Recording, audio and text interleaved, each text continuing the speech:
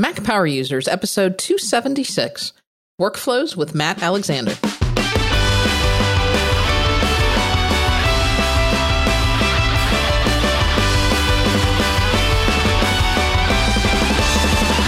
Welcome back to another episode of the Mac Power Users podcast. I'm Katie Floyd alongside David Sparks. Hey, David. Hello, Katie Floyd. How are you today? I'm hanging in there. The show must go on, right? Yeah. Your Mac is sick, I know. We dodged hurricanes, and I've got no computer today, but we're making it work because we've got a very special guest for this episode, one that's been on our list for a while, and you finally managed to track down at WWDC and wrangle onto our show. And that is Matt Alexander. Welcome to the podcast, Matt. Thank you so much for having me. Yeah, I actually did really hunt Matt down at WWDC this year. I think we were in the Slack channel together, and you said, "Oh, I'm having coffee over at such and such," and it was like 4 blocks away. I almost said, "I'm gonna go find this guy." So, yet another incident of David stalking people at Apple conferences. Matt didn't have a choice, right? I just kind of came in and sat next to you, and what were you going to do, right? Well, it works out pretty well. We'd been intending to chat at some point, yeah. And you sort of popped in, and we ended up having a good little impromptu chat, and then you went off on your way, as did I. But it worked out quite well. It was probably the most pleasant form of stalking I've ever had. I try to bring quality stalking to everything I do. But the reason I wanted to have you on the show, Matt, is because you are a unique breed.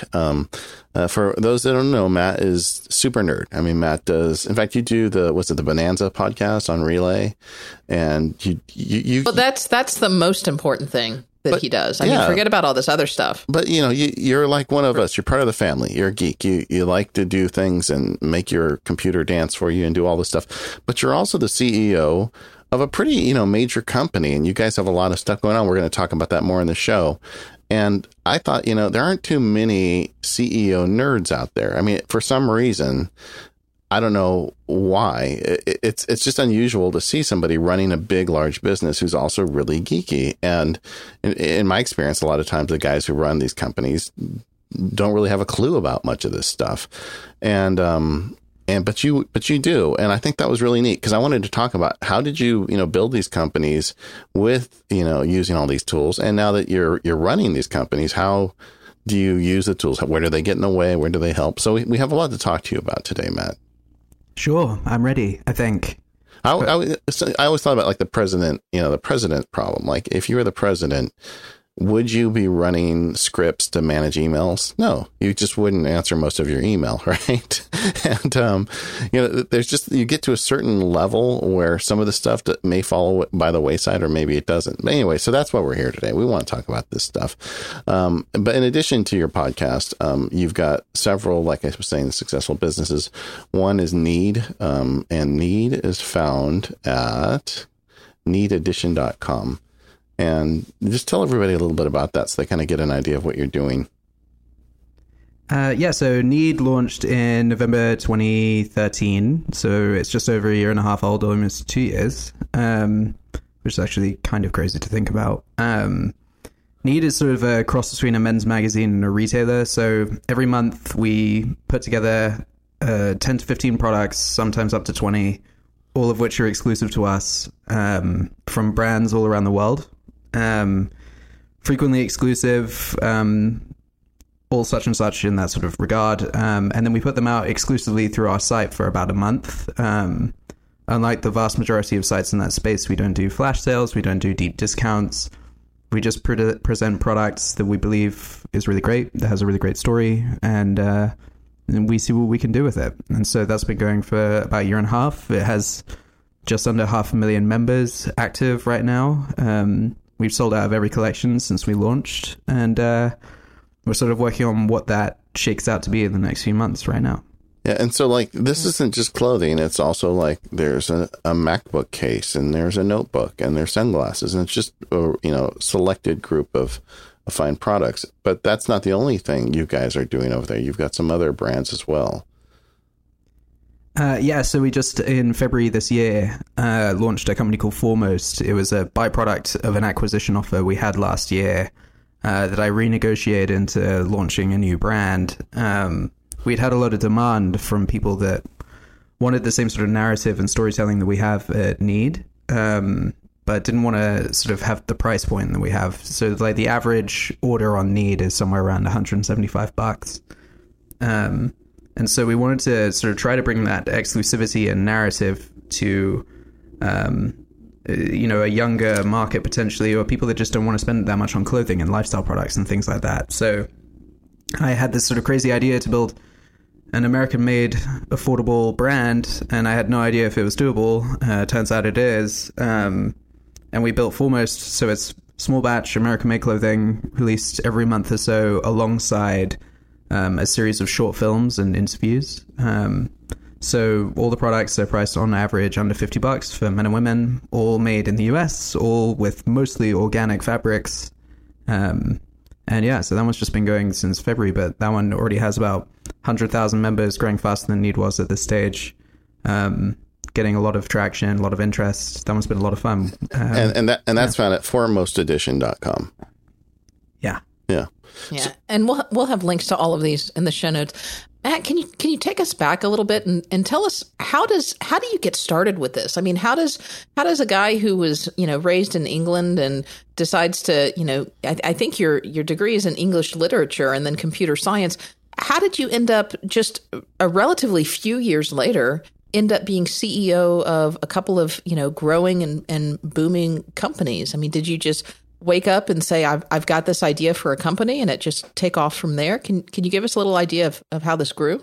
Yeah, so I graduated in 2010 with a degree in literature, as you say. I actually had a pre-law sort of skew to everything, so going in kind of your direction. And it was 2010, the economy was messy. I was planning to go to law school in England, and in England you have to get the job at the law firm before you start law school for it to be a worthwhile endeavor.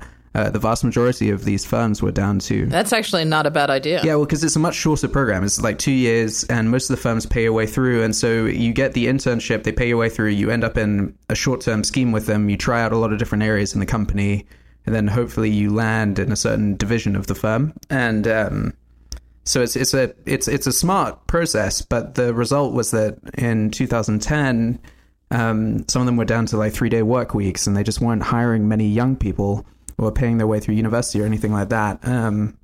So I deferred my offers. I had 1 or 2 master's offers, deferred those, and ended up with a job where I had an internship that evolved very quickly into a job at Southwest Airlines, sort of a pseudo paralegal type role, which was great. But my problem there was that I was very aware, almost abundantly so, of the ceiling above me. You sort of go in and it's built to have a great culture, but the byproduct of that is that it's just a huge amount of different corporate little fiefdoms where everyone has their own little sort of bureaucracy and everything. And I just really struggled with it. So I decided to go off and try and do my own thing. And I was out on a walk with my girlfriend, now fiance. It must have been in 2012. No, it would have been 2011, around the sort of summer. And late summer, about this time, and I was out for a walk, and I said, I used to run a website when I was young. I had a little sort of nerdy website for developing homebrew apps and things like that for video games consoles. I wrote it under a pseudonym, and it ended up with 1.5 million readers when I was 11. Wow. I decided I would try to resurrect that sort of brand and build my own little blog and try to justify myself in the business world, that I would take this talent I had for writing and everything, this degree I had, and prove that its value extended beyond just being able to critically analyze Macbeth. And so I said to her, I was like, I'm going to launch a website, and then I'm going to get the credibility from that to build my own company eventually, sort of thing. And I assumed it would take a few years, and it ended up taking a few months. I started a website, and then a guy that a lot of people are familiar with listening to this, Jim Dalrymple, he gave me a huge amount of advice and sort of input early on and had me start writing part-time for his site, The Loop. Okay. Yeah, so I started pitching in here and there. That got me a lot of profile a lot faster than I would have otherwise. And then Mike Hurley and I became friends and launched a podcast eventually called Bionic. which would then make the transition over to 5x5. I started going out to Macworlds and WWDC and all that, and I quickly got to know a lot of people, and we all sort of got on, and I would send a lot of really embarrassing emails to a lot of really prominent people in that sort of indie Apple sort of related design space. And just sort of talking to them about what they do, which is something I still do today with different people in different industries. And I ended up launching my first company, which was kind of quiet. I sort of built my own little consultancy firm where I worked with the likes of Uber, helping them launch in Dallas, where I live. Did some stuff for American Express in New Jersey and New York, putting on a conference for all their top executives. Did some stuff for the Ministry of Defense and Ernst & Young. Ended up selling off that company to a smaller company in England that wanted the client list. And I had a job offer to become basically a VC in London on behalf of a German venture fund. And at the same time, I also had job offers with a few other startups, and one of them was in the fashion space. And it sort of set me on the slippery slope where I found an industry that I really found fascinating. I found an industry that I really cared about. I had some credibility, and I sort of found this nexus point where I had a feeling that there was a way I could do something a little bit different, a little bit better here and there. And I ended up hatching this idea that would become Need. And so we went from idea to incorporated and funded within 30 days or so, which was wild. Yeah, you had sent me an email, and I was going to make a contribution to your tech site. And I was very slow in getting back with you. I agreed to do it, but then eventually I got around to doing it, and the site wasn't really even running anymore because you were so busy with this other stuff. I mean, you really made this happen fast. So let's wind back a little bit then. Tell us a little bit about Matt the Nerd. I mean, you are actually a pretty geeky guy. Oh, absolutely. I've always been very closeted about it, though. I've always kept it very close to the chest. Yeah, I did the same thing for a while when I was at the firm, Yeah, I think the secret might be out. Yeah, I don't care anymore.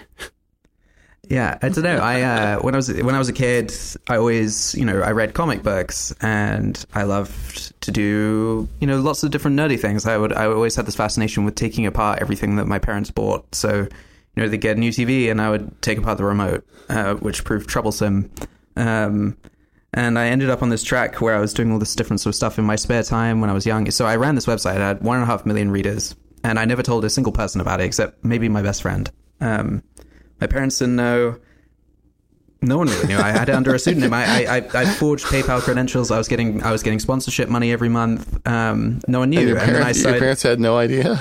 No, I remember my dad found out. We were on holiday, and I said, I think I'd like to start buying product to sell on the site, like different pieces of hardware and things to enable all these different loopholes.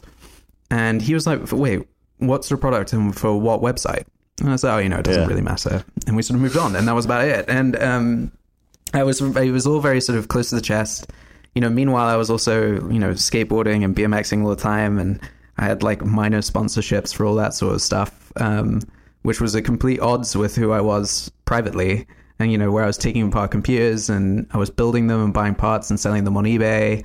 When the Nintendo DS came out, it was coming out around Christmas in the UK, and I came out with a list of all the places that you could still pre-order it from and get it guaranteed by Christmas, and sold it for, under £1, $2 or whatever it was at the time. Try and help people out, a little sort of entrepreneurial experiment. I remember it made like a few £1,000s, and I was stunned by it. And my whole family was like, what on earth have you been doing in your spare time? And, it's always been like that. I read sort of graphic novels all the way through university and everything. And I'd never really self-identified as a geek or as a entrepreneur or as any of these things that I self-identify as now until I was sort of about 25. And I was like, oh man, I 100% realized that through all of this, I've been super nerdy, and I was invariably going to end up building my own thing. I was going to be complete poison to a corporate atmosphere. So I've only recently sort of come to fess up to it. Well, when I was a kid, we played Dungeons and Dragons, but now you hear about that, and like people talk about it lovingly, because I don't think kids play that stuff like the dice and book games anymore, because everything is on a computer. But But at the time, even the people that I was playing with, we would never talk about it at school. It would be like, it's like some verboten, some forbidden thing we were doing on the side that you would never talk about it anywhere except around each other, because you didn't want anybody to know that you'd play those games because you'd get beat up. I mean, there was nothing cool about it back then. So I imagine it was kind of that way for you too. But you were also an entrepreneur, just listening to you. So what kind of Apple technology are you driving? Like today, I have the new MacBook. I have the new Mac out. I love it so much. It's probably my favorite Mac I've ever had. You do you like yours? Yeah, but that's probably not your only Mac, though. Everybody who loves the new MacBook has another Mac. It's a great second Mac. I mean, there's nothing wrong with that. Yeah, well, I just found myself, I've been traveling 2 weeks a month. Or thereabouts, and so I have a 15-inch maxed out Pro from like 2014, which I love to death, but it's just massive. And so whenever I'm traveling now, I just throw the little Mac in it. I've actually set it up so I have my little sort of office set up at home, and then I have my little MacBook always on the kitchen island. And so when I wake up in the morning and I'm making coffee or whatever, I will sit and work there right next to the Sonos and sort of, have this nice little morning ritual with that. And then my Big Mac usually lives at the office during the week, so I don't have to carry it back and forth all the time. I recently guested on Connected, and I took Federico's place for a day. So just imagine someone not as handsome as Federico and without the cool, sexy accent, and that was me. But I was telling them the barrier to carrying that MacBook with you somewhere else is almost zero. I mean, with a 15-inch MacBook Pro, there are places you will go that you would like to have a computer that you will just not bring it because of the weight. And that almost doesn't exist for that MacBook. It's just so light. Yeah, no, it's amazing. I've become absolutely addicted to it, mostly because I'm one of those people, which I know is super controversial, but I just can't get anything meaningful done on an iPad. It's almost exclusively used for like a bedtime sort of device or a sofa. I can do quite a bit on my phone, but I don't do well with doing email on anything except my Mac. And email is like 99% of what I do for a living now. And so I don't know. When I heard the rumors about the new MacBook, late last year, I guess, I just remember seeing it and everyone was like, that sounds ridiculous. It sounds so pointless. And I just remember sitting there going, that sounds amazing. I absolutely need that. Well, like, for example, with my day job, I use mail tags aggressively. It's one of the ways I kind of keep track of email coming in on different client matters. And that's just not an option with the iPad. Right. So, and like all the automation stuff I do, most of it is not an option. So there's definitely a place for it there. I don't want to spend the whole show talking about it because everybody's probably tired of hearing about it, but I would like you to weigh in on the keyboard thing. Where do you stand on the keyboard? Because I know that's a big deal. I like the keyboard. I hate the trackpad. So I'm kind of in the reverse of everyone. Really? That's interesting. What do you not like about the trackpad? It's one of those things where I never end up registering quite the type of tap or click that I want. If I'm clicking down all the way to sort of trigger the full-on force touch sort of vibration, it usually works. But if your finger doesn't leave the glass and you go to move and do something else, which is often the case, I often end up sort of dragging something, or I just do a lot of things accidentally. And I sat with Jason Snell on Slack once, and he walked me through everything he had set up his review version to do. And we walked through all the different things I could do to tweak it. And I got it to a point that I actually rather like it, but it's still, whenever I go back to my 15-inch Pro, I always feel so much more at home. I just have no issues with the full mechanical setup. And the keyboard I find to be absolutely fine. I've written whole need collections on that in the morning, which is, a few thousand words without even, hesitating. I have no issue with it whatsoever. All right. And so you're not a big iPad user, but I know you're a big iPhone user. Yeah. So I have an iPad mini. I guess it's the 3. has Retina, but it doesn't have Touch ID, and it is used almost exclusively for comic books. And then I use my iPhone. I have an iPhone 6, 64 gig, which I use all day, every day, anywhere. And then I have a backup, and I get a lot of flack for it that I use in England. And so I don't have a day phone and an iPhone, but I have an American phone and a British phone. Yeah, I was about to go there too, Matt. Right. So I just absolutely 100% rely on all day. And so I live on that at all times. So you're on offense in both countries. Well, I was going to ask that. Can you explain that a little bit? Because my understanding is it had gotten a lot easier now just to swap out SIMs between carriers if you had an unlocked phone. Why is that not the case, or what is the advantage if you are spending significant time in other countries for having a dedicated phone? So the main thing for me is that I have a dedicated British phone number. And so if you have two devices, it registers as two different iMessage accounts and iMessage numbers. So if someone's texting me on my British number, it comes through to my US phone and vice versa. Whereas if I just had one phone and I was swapping in and out the SIMs, that iMessage number would eventually expire for the US one or the other way around. And it just gets unnecessarily complicated because so much of your phone relies on, you know, what number it's associated with, that if you start confusing it, then lots of little things will start breaking, particularly around your contacts. And it becomes way more hassle than it's worth. So because I'm there quite a bit, we're opening an office in London pretty soon. I just have a UK contract. It's a cheap one. I don't have any subsidies on the phone. So it's probably 20 something pounds a month, which I just pay, and I just keep that number. So sitting here at my desk at home, I leave the British phone at home, but it just means that it's always on. And so if anyone texts me, their number is coming through to my US phone and my Mac and everywhere else, and it just gives me a lot more peace of mind. It's not for everyone, for sure. If you're just going traveling, or you're traveling to a huge amount of different countries, then it has no value. But for me, as someone that sort of divides his time between two very specific countries, it can be extremely useful. It seems kind of like an edge case, but something that should be fixable like that. You shouldn't have to do that.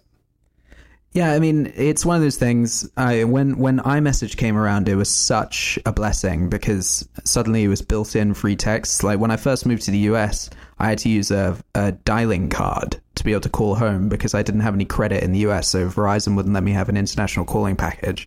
And then, ending up with the iMessage, it initially just made such a difference to my day-to-day life. And then after that, I haven't really worried too much about it. It is a bit of a hassle. It is a bit of an edge case. It's the same sort of thing it used to be. I know Federico had this come up too, where I ended up with two App Store accounts and two Apple IDs, one British one and one American one. And I used to jump back and forth between them because I'd want certain apps that were only available in the UK App Store.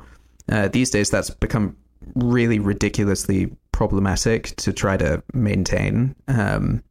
But there are certain cases where you need two phone numbers or two Apple IDs, and they don't really account for it. It'd be great if they did, but I'm really not too worried about it. As long as I can sort of get phone calls and texts between both, then I'm happy. So now you're in Dallas, but you've said that you go back to the UK quite often. How do you manage that technologically while you're running your company? Yeah, so I mean, a lot of it hinges on having the British phone, but these days I just take the MacBook, and that's really most of it. Like, as long as I have a phone with me, so I can just do my email and Slack on the go, and then a Mac so that I can do more heavy lifting when I get home or when I get to somewhere where I can sit, then that's 99% of what I do. I mean, I've set up so many different systems and checks and balances and things of that nature so that I can run anything and everything from my phone just as well as I can run it from my Mac, and I can do it from anywhere. I have all the different metrics piped straight into Slack, any alerts pipe straight through into there as well. Our backend for Need, we built custom, is completely mobile responsive, so I can run the whole site just from my phone. So really, I've just got it so that regardless of where I am in the world, it's pretty seamless. It doesn't really make too much difference. And Slack, honestly, has made a massive difference in that, you know, in terms of running a growing team. But yeah, I mean, it's honestly at this point, whether I'm in the UK, you know, San Francisco, wherever, it doesn't really make that much of a difference to my team. I mean, obviously FaceTime has a lot of value for me to actually be walking around, but I'm able to do a huge amount just from my phone. I feel like we're turning the Mac Power Users into the Slack podcast, because almost every person we have come in talks about how Slack has changed their lives. But I do think that it really is a game changer, and people out there who haven't tried it with a small company or a big company should really be looking into it.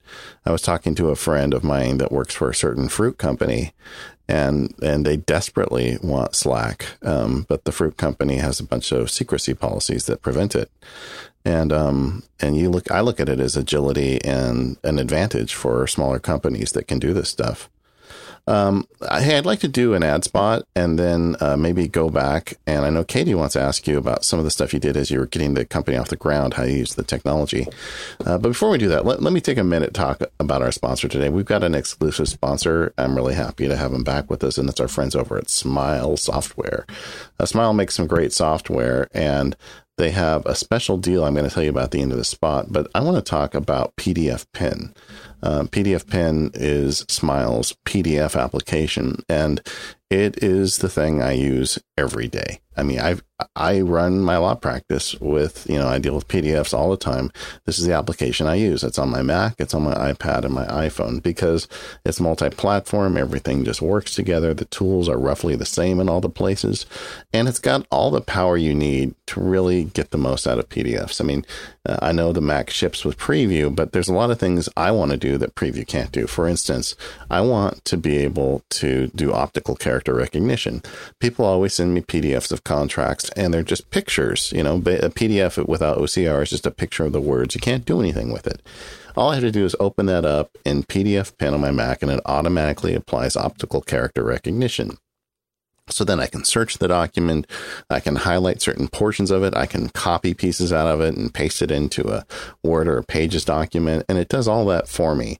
Another great feature, and I just used it the other day, was, when you get a PDF from somebody and you want to track changes or do something in it, you can turn it into a Word document right in PDF Pen on your Mac. So you press the export button and it'll export the document as a Word document. So you get a Word document back. It does a really good job with the formatting, and then you can do all sorts of great stuff with it. And it will just amaze the people you're dealing with when they suddenly get a Word document back and they sent you a PDF, which is kind of fun too. PDF Pen fully supports cloud storage. They've got, Dropbox and iCloud Drive and, whatever you need to get the document shared across. And because PDF Pen is also on the iPad and the iPhone, you can see the documents there as well. They've got even more advanced features. If you go with the PDF Pen Pro version, for instance, you can add a table of contents to your document, or you can create fillable forms if you need to create fillable forms. And all of this is very reasonably priced. I mean, one of the things I really like about it, and one of the reasons I use it every day, is I don't want to pay the exorbitant prices some of the competitors use. PDF Pen is priced at a rate that makes sense, supports a developer, but also, fits within my budget.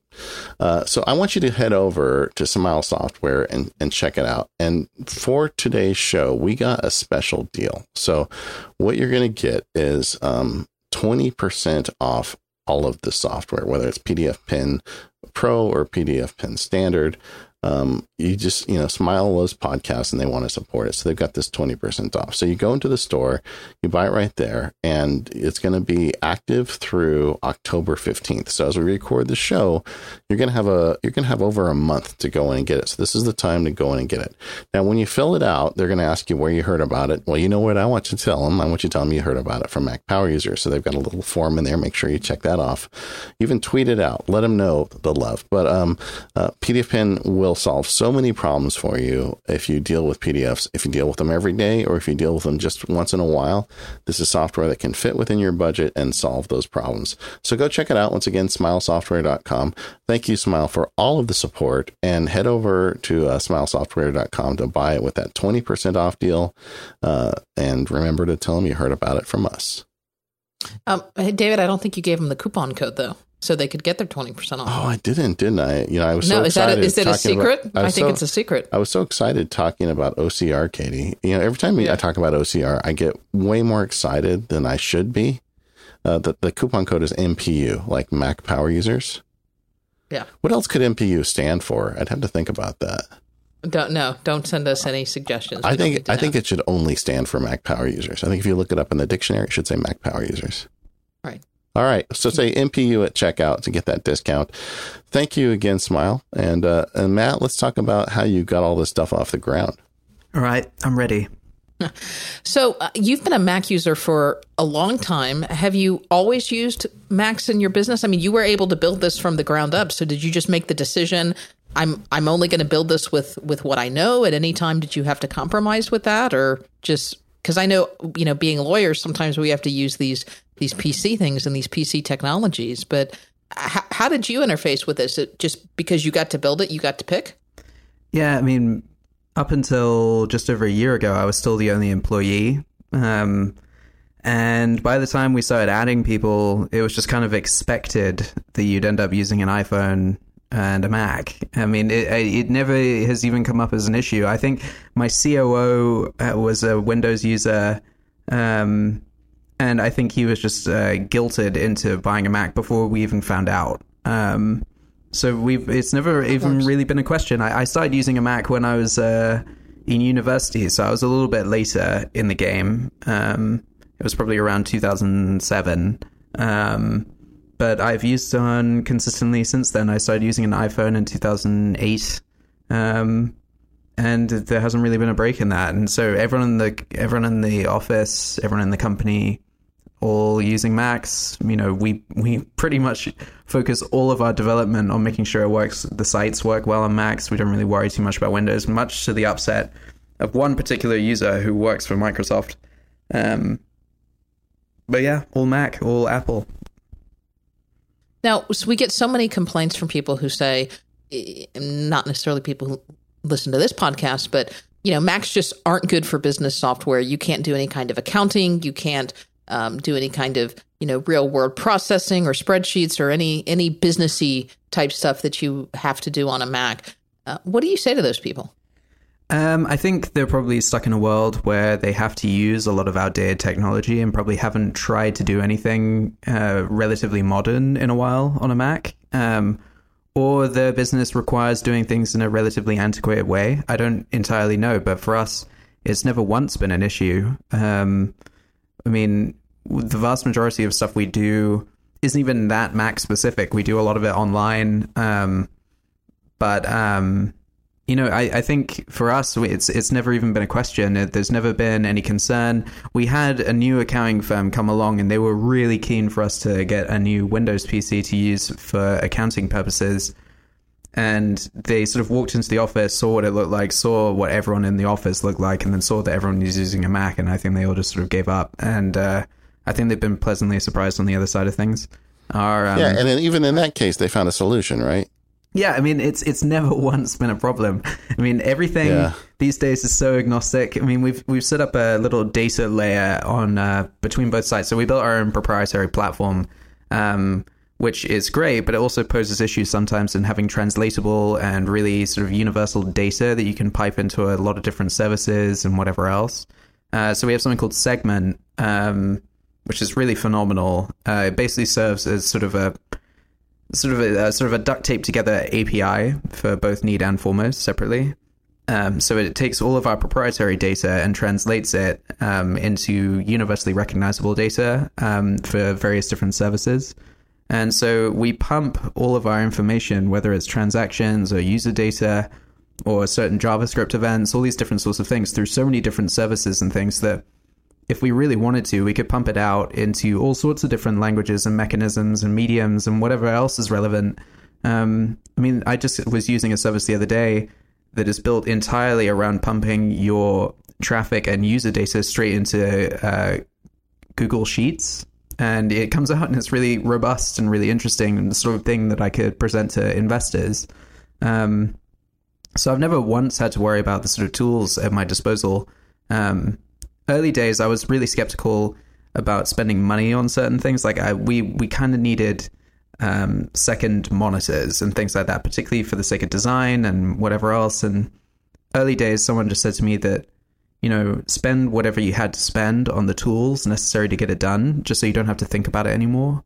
And so I got the maxed out MacBook Pro, got, Thunderbolt displays for people, and we helped everyone out, make sure they had the sort of right software and whatever else. And as a result, I mean, maybe we were in a fortunate circumstance in that regard, but the ultimate result was that we've never once had to sort of worry about how we do things or the sort of software at our disposal. It's more been a question of, are there ways we could use those sort of tools a little bit more efficiently, things like that.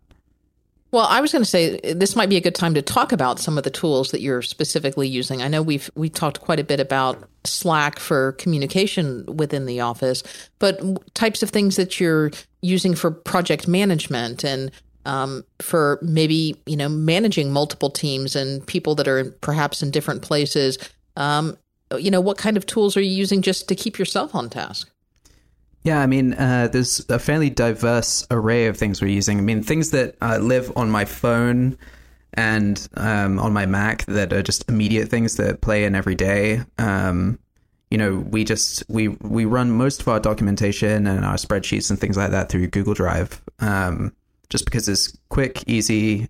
We can drop new people in and out. If someone leaves the company or joins the company, it's really easy to get them involved. We have a corporate Dropbox set up so that we can segregate the data between personal and professional for everyone, which makes a huge difference. We just did that relatively recently. We run all of our creative stuff through Creative Cloud. We also keep a repository of all our brand assets on that. Slack, I know, is a really trite one, but we use Zapier to, I hope that's how you pronounce it. I have no idea. That's that's kind of the if this then that alternative, correct? Right. So we use that to connect like Braintree, which is our credit card processor, to Slack. So if an order over a certain amount goes through, I have 2 private channels in there that pull in all the data from there. So we basically use Slack as the hub for everything. Zapier translates all the data from all these disparate services. So if someone sets up a new Drive document or makes a big edit to something that's really mission critical for everyone, it pipes into Slack. If there's a traffic influx, Go Squared lets us know that real time right now there's a bunch of people hitting the site. Braintree will let us know if there's big transactions coming through suddenly, so we know if like a podcast ad just went out or something.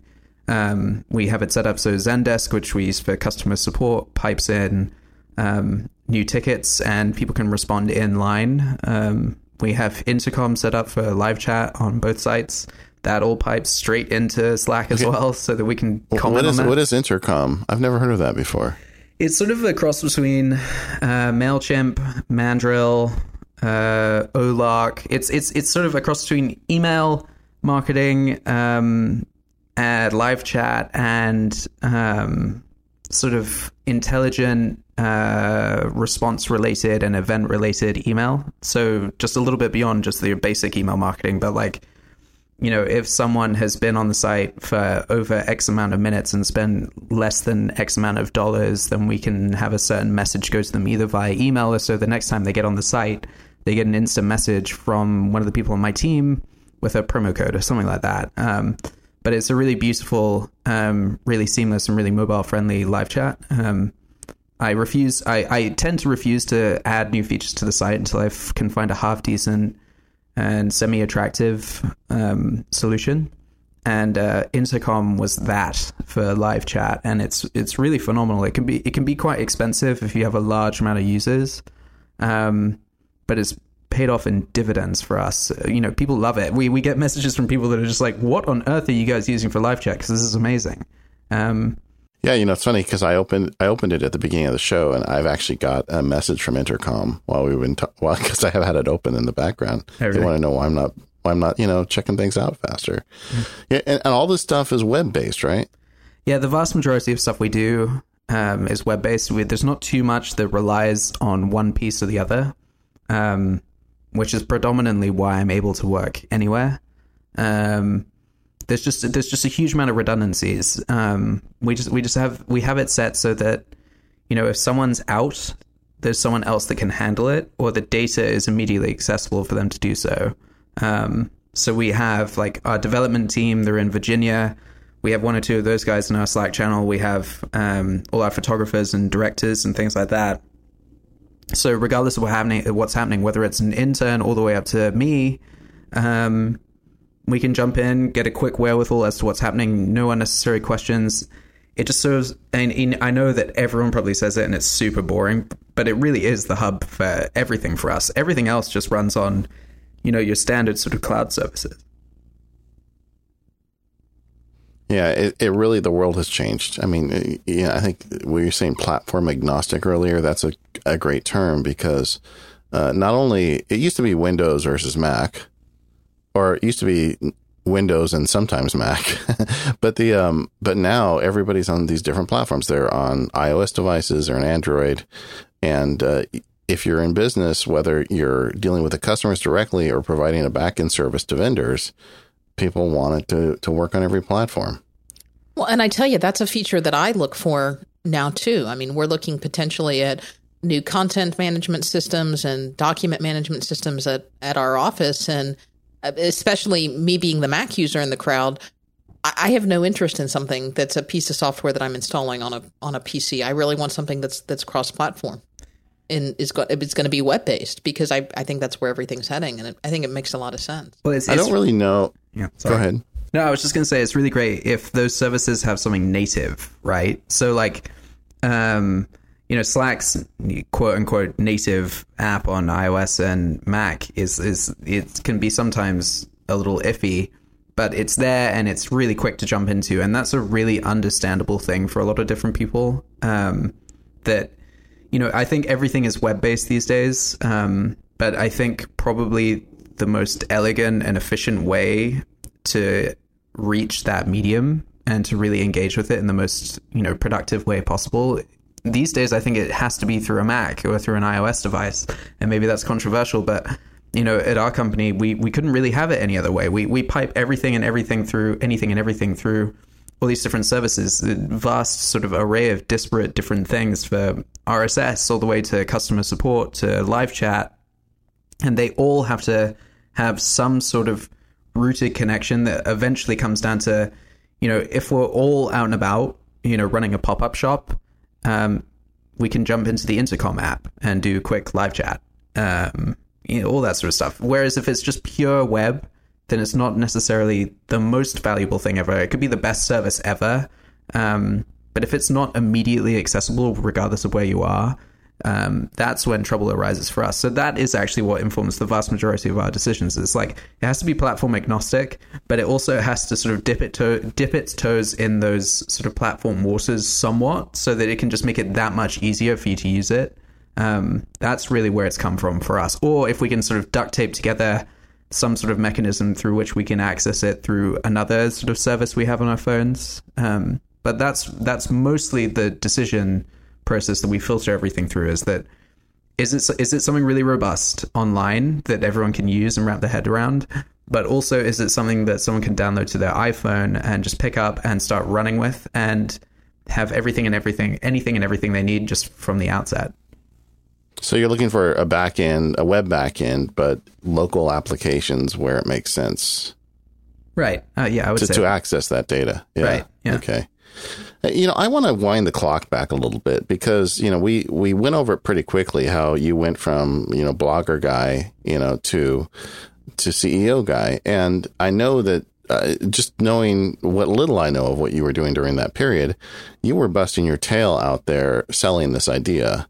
And so I'm guessing you did a lot of interesting things with email and probably presentations and some of the other technologies you use to, convince people to invest in this dream of yours. And you're a geek. So I want to hear what did you do to pull that off? Yeah, I mean, early days, I think probably one of the most profound discoveries I had early days was Text Expander. One of the big projects that came up, between Blogger Matt and CEO Matt was actually making partnerships with brands. And that was a huge learning curve for me.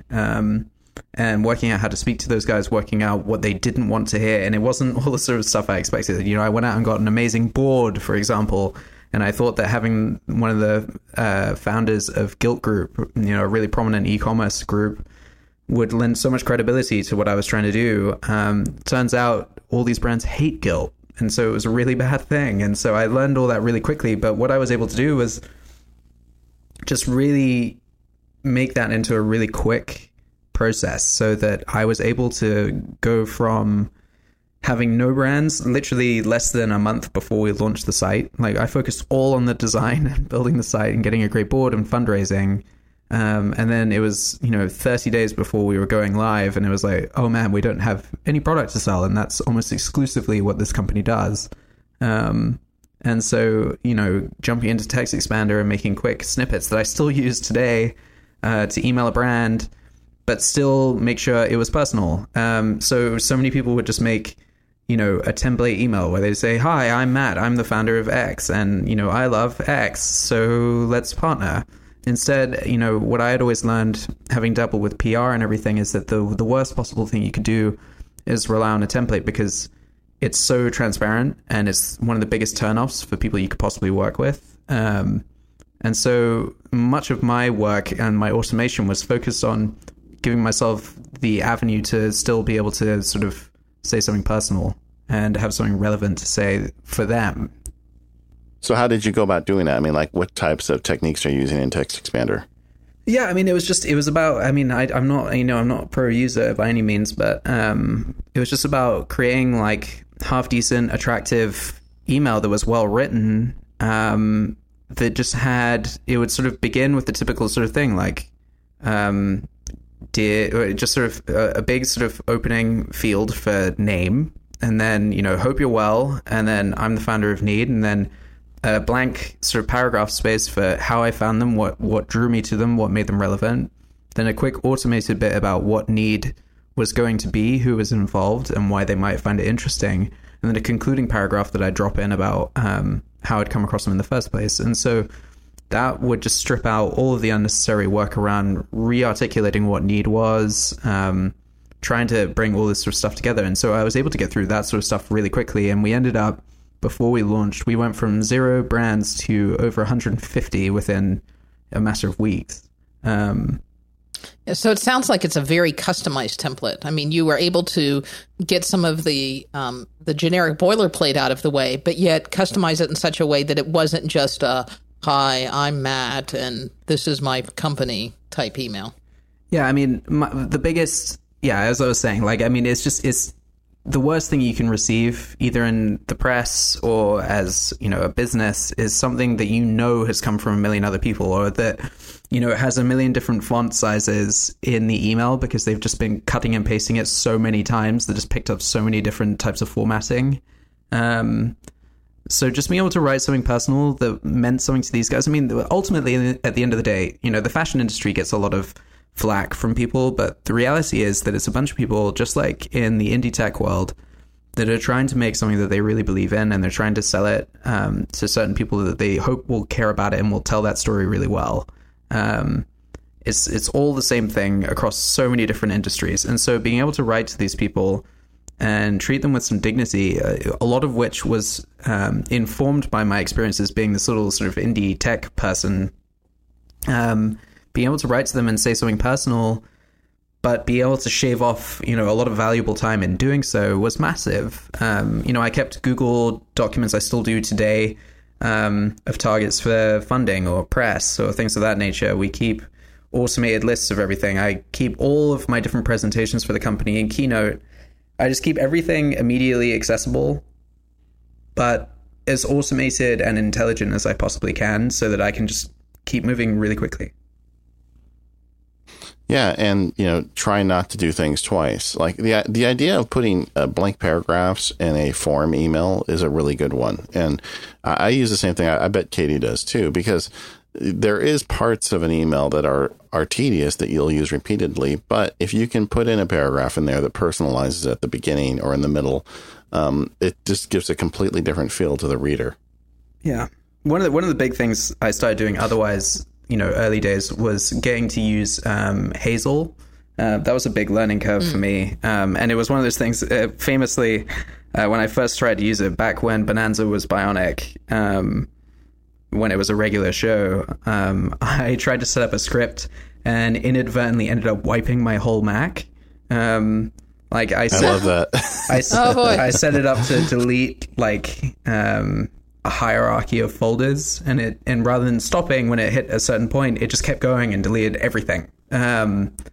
And so my computer was literally crashing mid podcast at one point, where it was deleting itself, which is intensely embarrassing. But I've tried a lot of different things, but I've ultimately got that to the point where, for Dropbox, for example, it's really important that we have really clean structuring around all the legal documents that come in, and our resale certificates, and all the brand different line sheets we have coming in, and all these disparate different things. And then for me, and also for the company, having it so that any of these images that we have coming in, we have a repository of tens of thousands of photographs at this point for products. We have different films we've shot, all these different things between both brands. Been using Hazel to automate that. So from my end, where I'm sort of the master hub for a lot of these folders and things like that, anything that anyone drops in, it'll sync with my Mac, and then Hazel will automatically clean it up and make sure everything's filed away properly. So everyone's just sort of able to drop stuff in, and then as soon as I'm back on the network, or as soon as my computer downloads it, it just cleans everything up. And if it does anything wrong, it's pretty easily recoverable. But the nice thing there is that regardless of what everyone else is doing inside the company, we can have certain naming structures, we can have a really clean and consistent hierarchy of data, and it's really easy to find aberrations and anomalies. And so that way, if someone comes into the company and they need to find something, it's crazy easy to find. And if they can't find it, we have an internal wiki I built on readme.io that has reference points for all this stuff anyway. So doing little things with TextExpander, Hazel, those were probably the earliest, nerdiest things that I started doing that not everyone in the company necessarily has visibility to, but they know that that's how it works, and that it's a really easy way to get stuff done really fast. We also use shared 1Password vaults between everyone in the company, so that we can share around corporate credit cards, things like that. Those are the sort of few little sort of native Mac apps that are completely unrelated to web work, but that enable us to do a lot more, have a little bit of cleanliness at the very least. I still think that the biggest advantage of the Mac is the third-party developers. I mean, that stuff just doesn't exist on other platforms. And it sounds like you're stepping right up the chain there. You start the automation train with TextExpander, then you move up to Hazel. Curious to see if you've gotten into, or you are thinking about getting into Keyboard Maestro yet, because you're heading up that way. Yeah, no, I looked into it early days when I was sort of trying to shop around and work out, because when I wanted to sort of use TextExpander, I didn't know at the time that I wanted to use TextExpander. I knew that I wanted to use something, and I assumed that Keyboard Maestro would be my solution. And I assumed wrong, and I tried to use it at first, and I was well out of my depth, and so I haven't gone back to that one yet, but maybe I will soon. One thing I was thinking, your company's growing. I mean, you were just telling us before you got here how you're increasing your employees. At some point, you're going to run into a problem having a shared Dropbox account for groups of employees. Somebody's going to accidentally, delete one of those folders. Yeah, well, we just started using it, so that was the problem. So we as I say, the company just over a year ago was just me. As of today, we're like 14 people. And so we'll have people come in and they won't realize that this stuff is shared, or they won't fully appreciate the gravity of deleting a folder called like legal. And it's not a problem. Don't worry about it. Sorry, I didn't mean to laugh out loud. Yeah, because all of we're moving to a new law firm right now, and everyone is throwing around my new favorite legal term, which is setting up a company vault, and all this sort of stuff. But we haven't done it yet, so everything just lives in Dropbox or with our sort of pre-existing law firm in a very sort of ad hoc way. So it was all operating out of everyone's different personal accounts. And stuff kept going missing, and we could recover that, but it was super messy, and certain things would just be named really badly, or they'd be nested within random folders, and it got beyond the point of just being able to clean it up. So we set up the corporate thing, and it's freed up so much space on my Mac, both of them, And it's been one of the best things ever, just because there's protective measures. We can see exactly who's making edits, when and where. We can create little sort of specific permissions around certain folders. It gives us a lot more granular control over everything, whilst also meaning that we can have a really firm remit around what everyone does there. So we have a sort of a much safer sandbox as opposed to what used to be a very sort of ridiculous one where things would go missing. It's funny because a few years ago, Dropbox was the consumer solution to cloud syncing, and Box, I think it was .net originally, but now it's .com, was the solution for what you're talking about, more managed structure and audit trails of what happens to files. And there's a very clear dividing line. But over the last couple of years, Box has kind of pushed itself down into the consumer space, and Dropbox is pushing itself up into the business accounts. So the good news for us consumers is now we've got like options, and these guys are going to be duking it out for our business.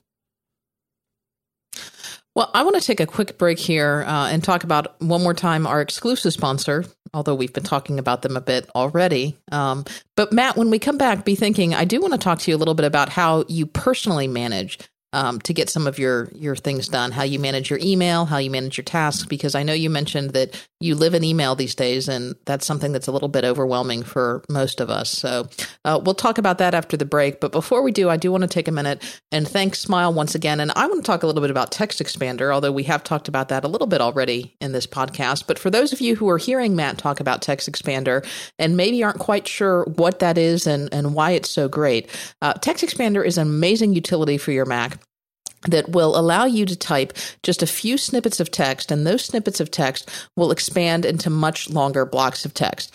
You can use it for doing things like inserting standard greetings into emails or into correspondence. You can use it for signatures. You can use it for just about anything that you use that's text-based. So if you find yourself that's commonly typing the same word or phrase or paragraph, or even entire letters or documents over and over and over again, you can save those items into Text Expander, and so that you never have to retype them again, and that you can, Text Expander will automatically type those documents out for you. All you have to do is trigger that with just a few keystrokes. And so you can save all kinds of keystrokes and lots of hand pain by using Text Expander.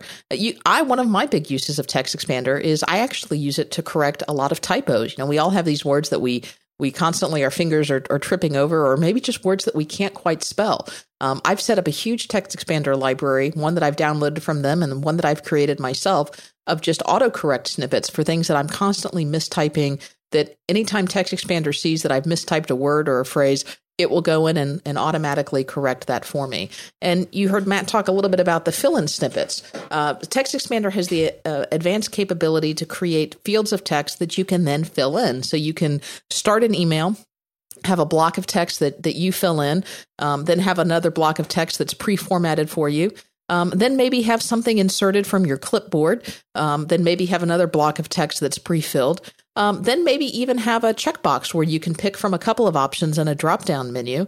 And then maybe at the end have your cursor inserted at the end so that you can, finish off and sign the email. All that can be had through the advanced fill-in snippets available through Text Expander. The possibilities are endless, and if you really want to up your game on your Mac, Text Expander really is the first point into automating your Mac. You can do all kinds of things with HTML and CSS, using symbols.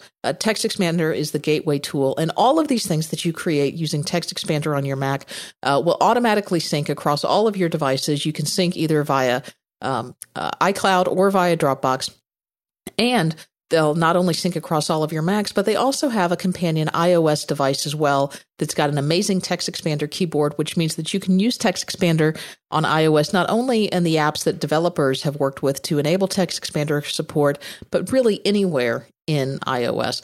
So Text Expander for Mac and for Mac is also included in this Smile sale. They unfortunately can't do it with the iOS version, but you can get up to 20% off Text Expander if you buy direct from Smile.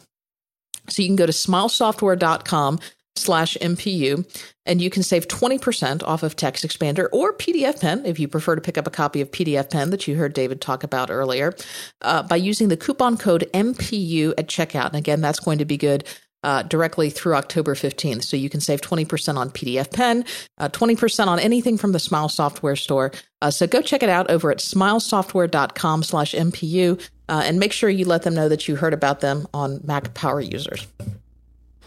Okay. So we were talking earlier about how you're using these devices to run your whole company, and Katie had a good question. How are you dealing with the influx of email you get, in charge when you're the guy in charge?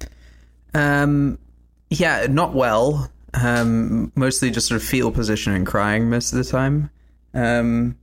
But when I am using something, it's mostly Mailbox, particularly when I'm on the go. I struggle a little bit with their Mac app, but that's typically how I choose to deal with the vast majority of it. I know that can be kind of controversial, and it's kind of a placebo, but I use it just because my inbox really is a task list for me, and a lot of it will be really superfluous and stuff. So I'll typically move most non-consequential or inconsequential email to the weekend, where I can just deal with it on a Saturday or Sunday morning. But anything else, I just move around within the week or within my day, and that has worked out phenomenally well so far. Yeah, I used to make fun of email deferment. I thought it was cheating, I just thought it was a joke. Why are you going to spend your time pushing the paperclip around the table rather than just picking it up and putting it away? But I started using it a couple of years ago, and I'm with you. It absolutely works, and it helps you kind of keep track of things. To me, the big difference is there's certain types of email that's going to take work later where it deserves the full treatment. It deserves a task list or saving a file to your computer, or, something that, it's going to be a big deal to respond to. But so much of it doesn't require all that overhead. It just needs a little time. Yeah. I mean, I have to send out monthly updates to our investors. And that will be a long email. There'll be a lot of data. There'll be a lot of writing about plans and how things have shaken out and what worked, what didn't work, whatever else. And that will bring back a huge amount of lengthy replies that require a lot. And like today, we're authorizing a new round, and I have to send out right at first offer. I have to send a resolution to a merger we did earlier this year. All that sort of stuff that will be intensive amounts of work.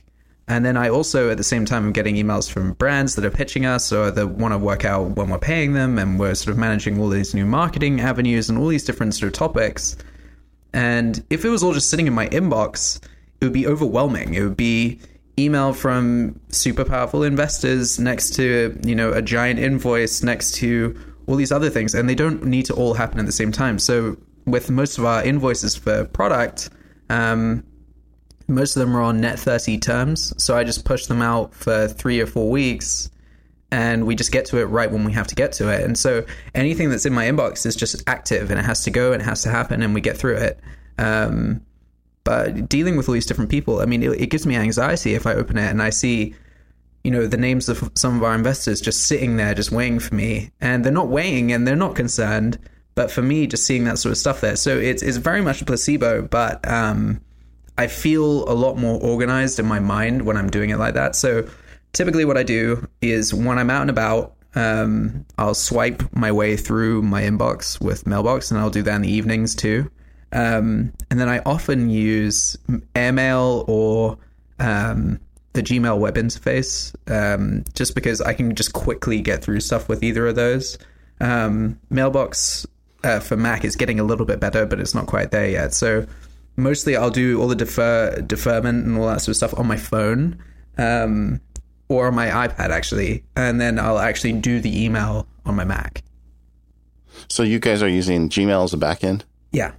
Yeah. Now, I'm curious, because Gmail has a service where it auto sorts an inbox for you if you want it to, which is a little bit different from the kind of stuff you're doing with deferred email. Have you tried those tools, and how do you feel about that? Yeah, so I really don't respond well to like the different types of segregated inboxes and things like that, where they just try and present the same data differently. We tried out using Inbox by Google, which is just Mailbox all over again. But the UI isn't quite as intuitive. What I like about Mailbox is that it's just vanilla straightforward. Here's a list of your email as it's come in chronologically for the most part. Just deal with it as it happens. And I just move it around. It's nice and easy. I get it on my Mac. It reappears at 9 a.m. or 10 a.m. or whenever it reappears. And it's just linear and straightforward, and it's not overcomplicated.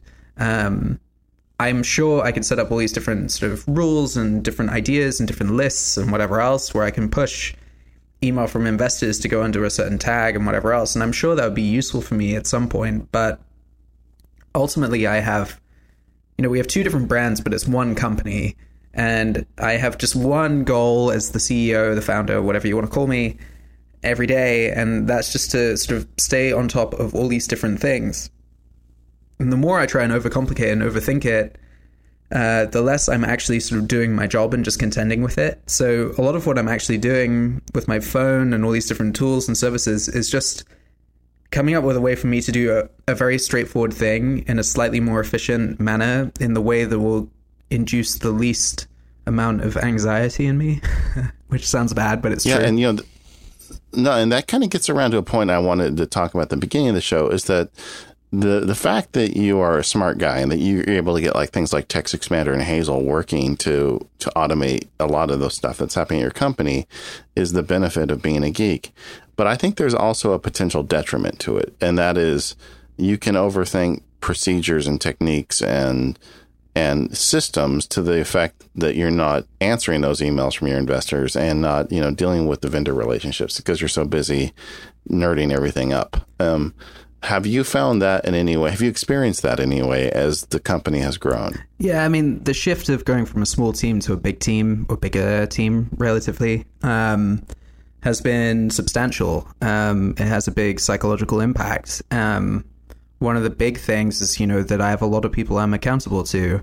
So the more I try to cheat email to get it out of my way and out of my life, inadvertently, that's just creating more and more barriers between the people that I employ who really need to get a hold of me from doing so. And so, they can get a hold of me via Slack, but, if they need me to provide a list of things for them, it's best for them to email that to me because my email is kind of like a to-do list. And so early days, them coming to me and saying, here's how I do things. And my natural inclination was to be like, there's a better way of doing that.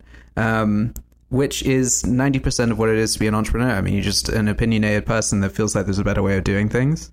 But in running the company, there's a certain amount of leeway you have to give people to do things in the way that makes the most sense for them. So if you notice, and if you sort of listen back to everything I've been talking about, most of what we do is just purely around organization and keeping everything clean and readable, and just so that you could be on your first day on the job and you could immediately understand where everything is and how everything is organized. And that's kind of how I try to structure all my own personal stuff too, so that it's just I could walk away from it for 6 months and I could come back and I would know exactly where to start. Everything would be so easy to do, and it's just not overthought. And my main problem with this sort of sub-industry that's been built around productivity is that the more complicated you get, the more you'll be afraid of things like, software updates, because it might break, something that's relatively brittle in this sort of rigid structure you've built around your file system. For me, I need it to be so flexible that, regardless of what operating system I'm on, regardless of what sort of device I'm on, that everything is just right there, right, very easy. That if I'm abroad and all I have to access is a Windows PC running Windows XP in an internet cafe, that I could still jump on there and see all the latest images from our latest shoot, regardless. I just try not to overthink everything. I want to make it easy for everyone. But the very moment when I start trying to inflict an opinion about everything is the very moment when it gets too complicated, and the very moment when no one can actually get the job done. So I often try to have to get out of my own way on some of that stuff. I'll frequently have days where I get caught up and I start redesigning the site or something, and I'll just have to stop and remind myself that it's not just me anymore, that a lot of people rely on this, that need used to be me. Now it's a larger group of people, including the users. And the more I try to sort of come up with different ways of doing things that make sense for me, the less need is going to be relevant for a huge chunk of people. So, I mean, I just had to give myself this sort of remit to sort of, or I had to sort of reduce my remit somewhat to sort of say, like, you shape how things are done and what gets done, but you don't shape exactly how people go about doing those things in the first place. I even think that the idea of saying, I want this to work on any platform. I want to, if something breaks, I want to be able to go into any computer store and buy any device and be able to continue.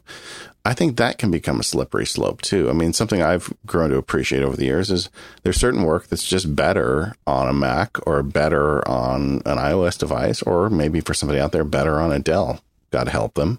But you know, and sometimes that's okay too. If, you know, it's not worth re-engineering your whole system just to take that out of the equation, I guess would be the point. Yeah. You know, you bring up an interesting point, and it was kind of something I wanted to get into, but this may be a good time to do it now. Being the CEO and the founder of a company, that has certain responsibilities. You have certain things that you have to do there. But you also are a techie, and you're also a nerd, and I'm sure you want to have your hands in those pots as well.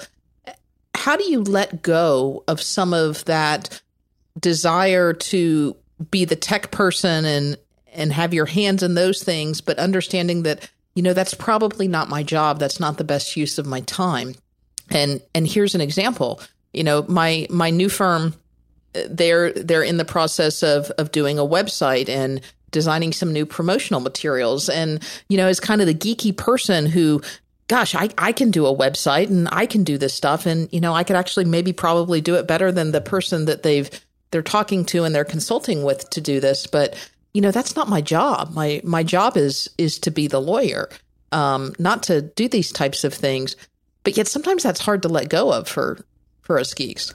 Yeah, I mean, for me, one big chunk of wisdom that was imparted early days was really underlining and embossing the value of time, particularly around me.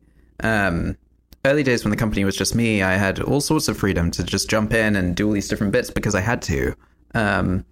These days, you know, when you're building a company, one of the most important things that you have to go through, one of the most important processes is you have to become really abundantly and uncomfortably aware of your own shortcomings. You have to know exactly what you're bad at, and you have to try and hire people that are so much better than you at those things. So I'm the first to admit that I'm not the best at running a team. I can set the creative direction, I can raise the funds, I can get people excited about what we're doing. But when it comes to the day-to-day of having a team, I'm not the best at it. And so I've hired really amazing operational people that sort of slot into those bits. And so between sort of becoming increasingly aware of, you know, what my time amounts to and what I should be focusing on and how that, you know, drives value for people, not in a monetary sense, but just like how me spending time doing something makes someone else's life a little bit easier later on, whether that's raising money or it's working with our lawyers or our accountants, whatever it may be.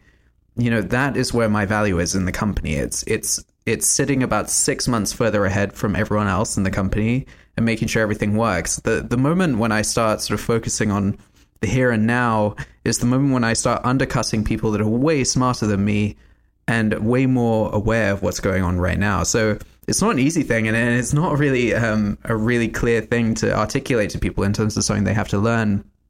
It's really kind of this kinetic thing you come across at some point when you realize, oh, hey, I should have nothing to do with this anymore. And it's not from an arrogant place, and it's not because I don't have the time. It's because there's smarter people to do it than me, and I'm just going to get in the way. And that's not easy. I mean, we have people that are going through that right now. You know, on the design side, we have an amazing designer, and she does all of our clothing design. She's done a huge amount of our branding design. She's one of the most ridiculously talented people I've ever met. But she's sort of going through this process of trying to sort of step away from every design decision that goes on because she has to, because her time is more valuable spent elsewhere. And it's the same when it comes down to like wanting to make sure our folder structuring is just right and making sure everyone writes a good email and making sure that every tweet is great. You just ultimately have to remove yourselves from all the granularities and ongoing sort of mechanisms of those decisions, because otherwise you end up in paralysis. And the crux of building a company is momentum. If you don't have momentum, then you don't have anything. And so my job is just try to make sure that momentum is there and that I stay out of the way as much as possible. But when I'm needed or I have to be in the way, that I'm there. And if I overthink that, then it's sort of tantamount to putting us in a bad place. So it's not so much a lesson as so much as it is a clear necessity almost. But it's not hard. It's not easy even. And at the same time, you still have to be involved, and you have to be in there with your hands in some of the tweets, and you have to be in there with the way some of the design and little nuances with the website, or you're not doing your job. So it's just a constant balance for you, I'm sure.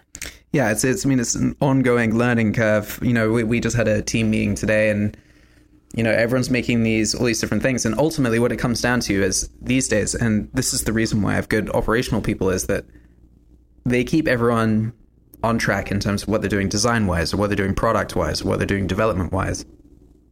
They bring those ideas to me when they're at a relatively advanced stage so that I can do what I do well and sort of say, all right, here's 10 no's, 1 yes, and a few maybes, and a few ideas as to what we can do about these things. And so I'm just the final decision in that process. And trying to create those layers, I'm all about building a flat structure, and that's kind of the whole thing that everyone wants to do in San Francisco and Silicon Valley and all these different startups.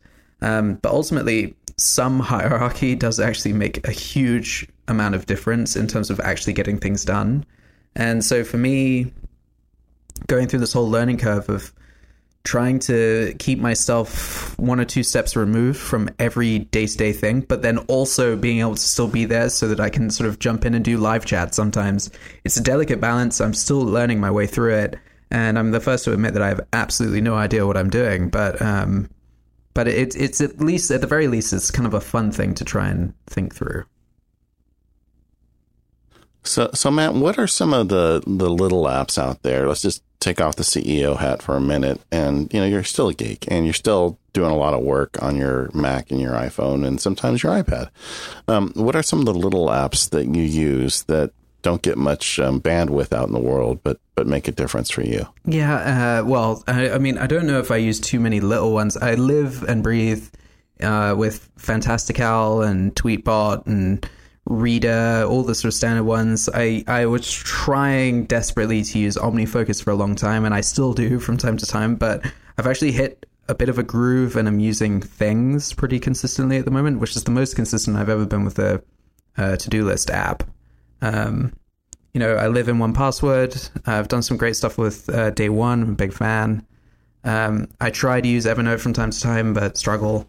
Ember for Mac by Real Mac. That's been a massive one for me because a lot of what I like to do is keep a visual record of things that have been meaningful for me. So I keep screenshots and take, really high res, in-depth shots of every new Need collection that goes out, for example, so that I always have a visual record of that stuff. And it's really useful if I ever need to build an investor pitch deck. But I also just being able to jump in there and see a TechCrunch headline about us. Whatever it is, it's the visual value from it. Yeah, I bet a lot of our listeners have ever heard of Ember. Explain a little bit. It's so Ember's kind of like a private Pinterest board. Pinterest, is really great if you want to sort of remember a product that you were feeling aspirational about buying. Ember lets you do that kind of personally, privately on your Mac. So if, for example, you want to save an article about you, or you find a funny image or whatever it is, it just has a Chrome and or Safari extension that you can just pipe that image into a private database that syncs with Dropbox. So on both my Macs, I'm always, logging images, different brands, different all this sort of stuff. Sometimes I could pump that sort of thing into Pinterest or whatever else, but it's not always suitable to be pumping out, information about products that you might think you want to develop for the site. It might be sensitive, or it's just not the sort of thing that the world really needs to keep seeing every screenshot of the need site. So it's a great little sort of personal repository to keep a hold of everything that's really meaningful, or not even necessarily meaningful, but just useful. That one's been really massive for me. Yeah, I'm a fan of Ember as well. I never really got into Pinterest. I'm not sure why, but I do like the idea of saving things privately. And maybe this is one of the reasons, like, this is something Katie probably would use Evernote for. It's exactly what I'd use Evernote for, yeah. Yeah, I mean, it's just, it's like how, Instapaper, for me, feels more geared towards articles, whereas Pocket always felt more geared towards multimedia. And I use Instapaper personally, but if I was the sort of person that was trying to keep track of different film and video and images and whatever else, I'd probably pump it all straight into Pocket. That's not what I use it for, so I don't really use it. But that's kind of a lot of what drives Ember for me, is that it's just a purely visual repository for me. It serves a very specific purpose. It allows me to archive full screenshots of full sites as well as just basic images, and I'm able to keep it tagged and well organized, and it syncs with Dropbox. It's just nice and easy. It's really uncomplicated. I use it all the time. That one's a big one for me, actually. You also mentioned that you use Day One in a unique way. I wouldn't necessarily say unique. It's just, for me, one of the earliest pieces of advice that I had was that I should really try to remember some of the different experiences that have gone into building this company, that it would be really valuable for me later on. And so I try to keep track, and I do it very inconsistently, of the really dark moments. And I've gotten myself into this process now that, whenever I think everything's about to fall apart, rather than just sort of sitting and feeling powerless and really confused and upset about it, I'll go into Day One and I'll write out the exact problem that we're facing, and I'll usually find myself articulating the problem. So it's not a technical sort of productivity related thing, but it's a nice little personal place where I can hash through the biggest problems facing me, and then whenever I'm facing something similar, I can look back. Yeah, you're talking it through with yourself. Right, exactly. I read an article recently, and it was some university where there was an instructor in the computer science department, and he told all students he had like a teddy bear outside his office. Have you guys heard this story? No. I did on the show. I thought he did on the blog, but maybe it was on the show. He had a teddy bear. And so every time you would go to him with a question, you would first have to explain the question to the teddy bear before you went in to see him.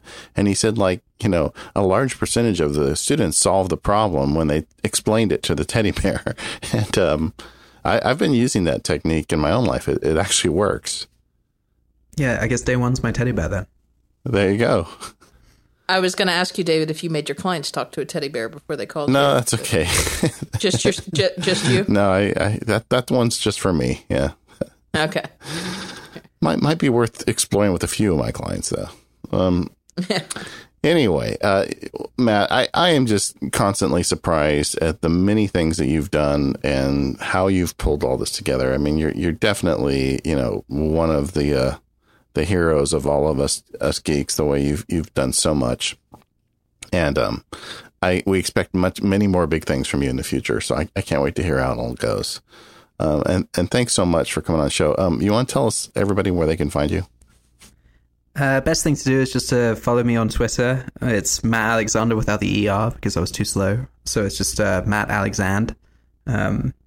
And you'll find everything else from there. I tweet annoyingly profusely about my company, so be prepared for that. Makes sense. You're the big guy. You got to do that. Yeah, I mean, I feel like it's just like being proud of a child. Yeah. And you always swear up and down you're not going to be the sort of person that has the sticker on your car about them being on the honor roll or whatever. But I'm that person about my little company or two. And that's okay, I think. I think people understand. Or they can just mute that URL. So it works. Well, I like what you do because, a lot of us in this community are very discriminating about, how things are done, how software UIs look. And this clothing and the stuff you sell on your websites, you can tell has the same degree of finicky overseer. And that's much appreciated. I'm a customer. Anyway, everybody, go check out Matt at Need, and also the I forget what's the name of the second one. There's Foremost. Yeah, and it's neededition.com and foremostedition.com. Support Matt over there. And if you want to find us, Katie, where do you look? Well, you can find links to everything that we've talked about, including all of Matt's projects, in our show notes over at relay.fm/MPU/276 for this episode. You can also follow us on Twitter. The show is Mac Power Users. I'm Katie Floyd, and David is Mac Sparky. 276. We're sneaking up on 300. We're working our way there. You didn't think we'd get past 10. What happened? Well, you talk a lot. Yeah, well, there you go. Thanks again, Matt. We'll talk to you again soon. And everybody go check out Matt's products, and we'll see you all next week.